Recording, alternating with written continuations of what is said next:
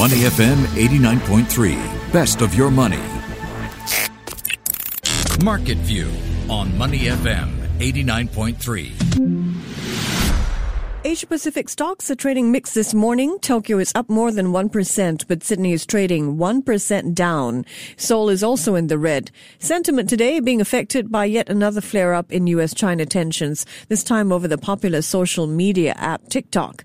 Investors also have their eyes this morning on new Chinese factory data due out in about 45 minutes. Joining me now to break down all the market action is Ryan Huang, back from his long leave. How are you feeling, Ryan? I've got to say it's a bit mixed. So I've got ready for work this morning, put on my pants after 2 weeks for the first time, and the zipper broke. So I'm not sure what to make of it. It means it's time to shop, right? That's what it means. I can help you out there. All right, one of the biggest stories this morning, the biggest question really, is over the future of TikTok and other Chinese apps over in the U.S. Do they even have a future there? So on the one hand, Microsoft is in talks to buy the popular social media app TikTok. At the same time, the Trump administration is threatening action against not only TikTok, but other Chinese-owned software companies as well. This is about data, but where are we at, Ryan? Yeah, so a huge hoo-ha around not just TikTok, but like I mentioned, many Chinese software companies in the US. So the latest we are hearing is Microsoft is in talks with TikTok. They have confirmed this, and they are trying to wrap up a deal by September the 15th. And there have been no numbers revealed yet around the size of the deal, how much is valued, but some of the estimates have come in, and they are valuing the US assets. That is what Microsoft is buying. $50 billion. So that is what they are looking at right now for Microsoft's estimates of that assets. So, it's $50 million for TikTok. So that is a huge deal because there are more than 100 million users of TikTok in the US. So the potential for this to really be monetized in future is going to be enormous if it does go through. So Microsoft would reportedly like to finish the deal to buy TikTok's operations by mid-September if it is not blocked by the Trump administration. And this acquisition will give the tech giant a new foothold to compete with Facebook and Twitter, wouldn't it? Yeah, so this is interesting because Microsoft has for a long time been a big supporter and investor of Facebook. They invested in Facebook back in 2007, and they together have come up with a lot of collaborations, including on the gaming front, on the consumer front. So with this new potential acquisition, this complicates how they are going to operate in future because Facebook sees ByteDance and TikTok as a competitor. But like you pointed out, it is an interesting front for Microsoft to go towards, to build on. It has Minecraft, it's got Xbox on the consumer front, and now potentially TikTok. That could open up a new segment for it to get revenues from. Can you imagine what this means for the people who have been building up their social media followings on TikTok? 3,000, 15,000 users or followers overnight. And then what happens if it is blocked? I mean, does it mean it just disappears from the phones, or can you get around it with a VPN? So that is going to be part of the, big questions to watch out for later this week, because Donald Trump says he is going to come up with an announcement Monday, in the Tuesday. coming days to talk about banning TikTok. But how will he enforce it? That is going to be interesting to watch. Devil's in the details. All right, let's turn to Bitcoin. Ryan, we haven't talked about the cryptocurrency in a while, but it's had a wild ride over the weekend. First, it climbed above $12,000 for the first time in almost a year, and then in a span of just half an hour, it plunged $1,500 a coin. That is a 12% drop in 30 minutes. Gosh, do we have any idea what drove this volatility? What do analysts say? Yeah, Michelle, your guess is as good as mine. There is no real reason behind Bitcoin's rise. But what people are saying is you've got stock markets, rallying so much, and there is now so much risk appetite in the markets, and that has found its way into some of the riskier assets, including Bitcoin.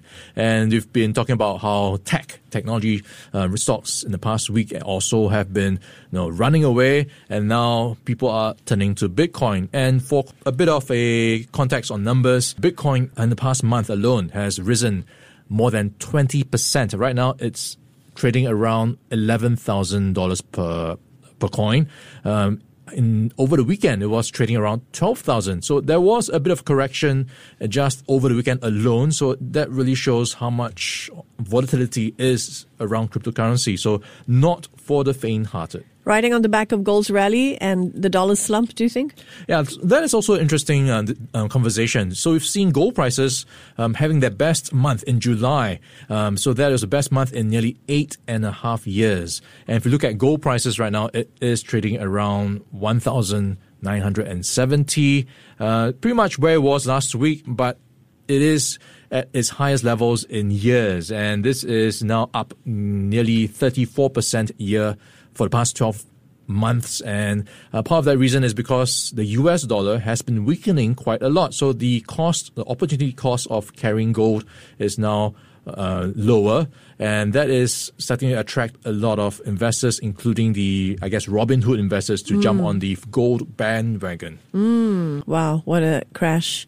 What a flash crash. Imagine 1.5K in minutes. All right, I want to bring the discussion closer to home now. DBS, UOB, OCBC, they're all going to be reporting earnings later this week. The Business Times has a front page story about how Singapore's local banks are likely to face increased scrutiny over the quality of their assets given the impact of the pandemic and the economic downturn. And not only that, there's a new rule by MAS capping dividends. It's also affecting sentiment towards finance counters. Tell us more, Ryan. Yeah, so first on a new rule by the MAS. So this was last Wednesday, and they are advising banks to hold back on their cash, cap their dividends at 60% the amount of the previous financial year. So not a great piece of news for investors who have been buying banks for their dividends, especially DBS. And if you look at what we have this week, Thursday, you will get earnings coming through from DBS and UOB, and on Friday, OCBC. So that will be in the spotlight for this week. And of course, what will be watched closely are the non-performing loans segment, how much exposure they have to the bad debt out there. Because what's going to happen in the foreseeable future, the near-term future, is a bit of a triple whammy. What the Business Times has outlined is you've got lockdowns, you've got a deep recession, and what to watch out for is the gradual unwinding of the stimulus measures when all these job support schemes and everything else that has been buffering the worst of the pandemic, that is going to go away one day. What will happen then to these businesses who then have to pay back the banks? So that is the red flag to watch out for, how much exposure these banks have to these potential bad debts and how much they are setting aside in terms of provisions for these bad loans. So that's one thing to watch out for. Of course, interest rates still quite low. So the profit margins for banks are not going anywhere up soon. So that is another headwind for banks. So all in, it's interesting to watch two reactions. So UBS is saying it is a buying opportunity because it is potentially just going to be short-term. Long-term, it is bullish on the prospects of banks. But Citibank is viewing it as negative. And it says, this is going to be strong headwinds for the banks, and it will be a sharp pain for banks to swallow, especially DBS. All right. And investors certainly will be taking note of the quality of their banking assets at, upcoming quarters for sure. All right. It's your first day back at work in a fortnight. So I thought we'd go through a pop quiz for some fun. What do you think? Okay. As long as that's a good prize after this. Always. Name the world's most valuable company, Ryan. Okay. That has to be Apple. Hey. Because tech is the new flavor of the month, and they have actually surpassed Saudi Aramco in the oil sector. So it's a tale of two sectors right now. Yeah, about 100 billion more than Saudi Aramco. Apple overtook Saudi Aramco over the long weekend, and the shares closed up more than, it has a market valuation of $1.8 trillion US. Imagine that. All right. So Apple may be the world's most valuable company, Ryan, but it is not the number one seller of smartphones. Who is it? Yeah, so that has to be Samsung. And I'm watching Samsung this week very closely because they have an event where they are going to likely roll out a huge slew of new phones. Sounding like a Samsung fan. I hate to say it, but it's Huawei that's overtaken Samsung. The Chinese vendor shipped 55.8 million devices. The majority of sales came from, no guesses, China, as its international business, of course, has been suffering because of U.S. sanctions. So, one down, one up for Ryan. This is it. Is this the breaker question? It is. Gold is currently trading just shy of $2,000 an ounce. Where was it trading before you went on leave? Wow. Let me cast my mind back. It was, I think, 1,900. How far am I?